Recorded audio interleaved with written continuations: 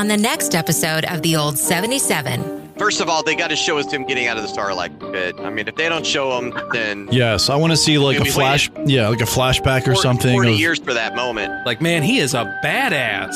Somebody Google that. I and we finally got some badass for Boba Fett. I mean, who didn't love seeing...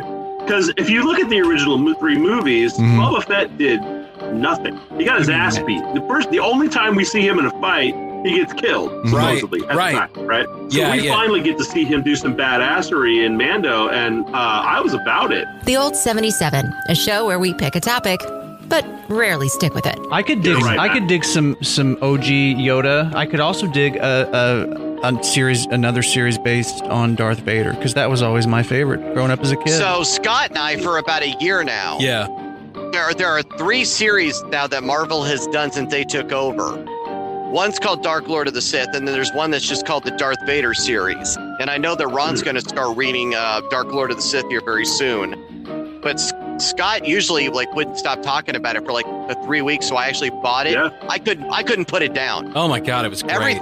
Everything that Marvel is doing right now in the comics for Darth Vader is excellent. Oh man! And they've got, if you were to mix both of those comic series, they would make an outstanding series. Oh yes. Thanks for listening to The Old 77. Wrong floor. Stormtrooper Church.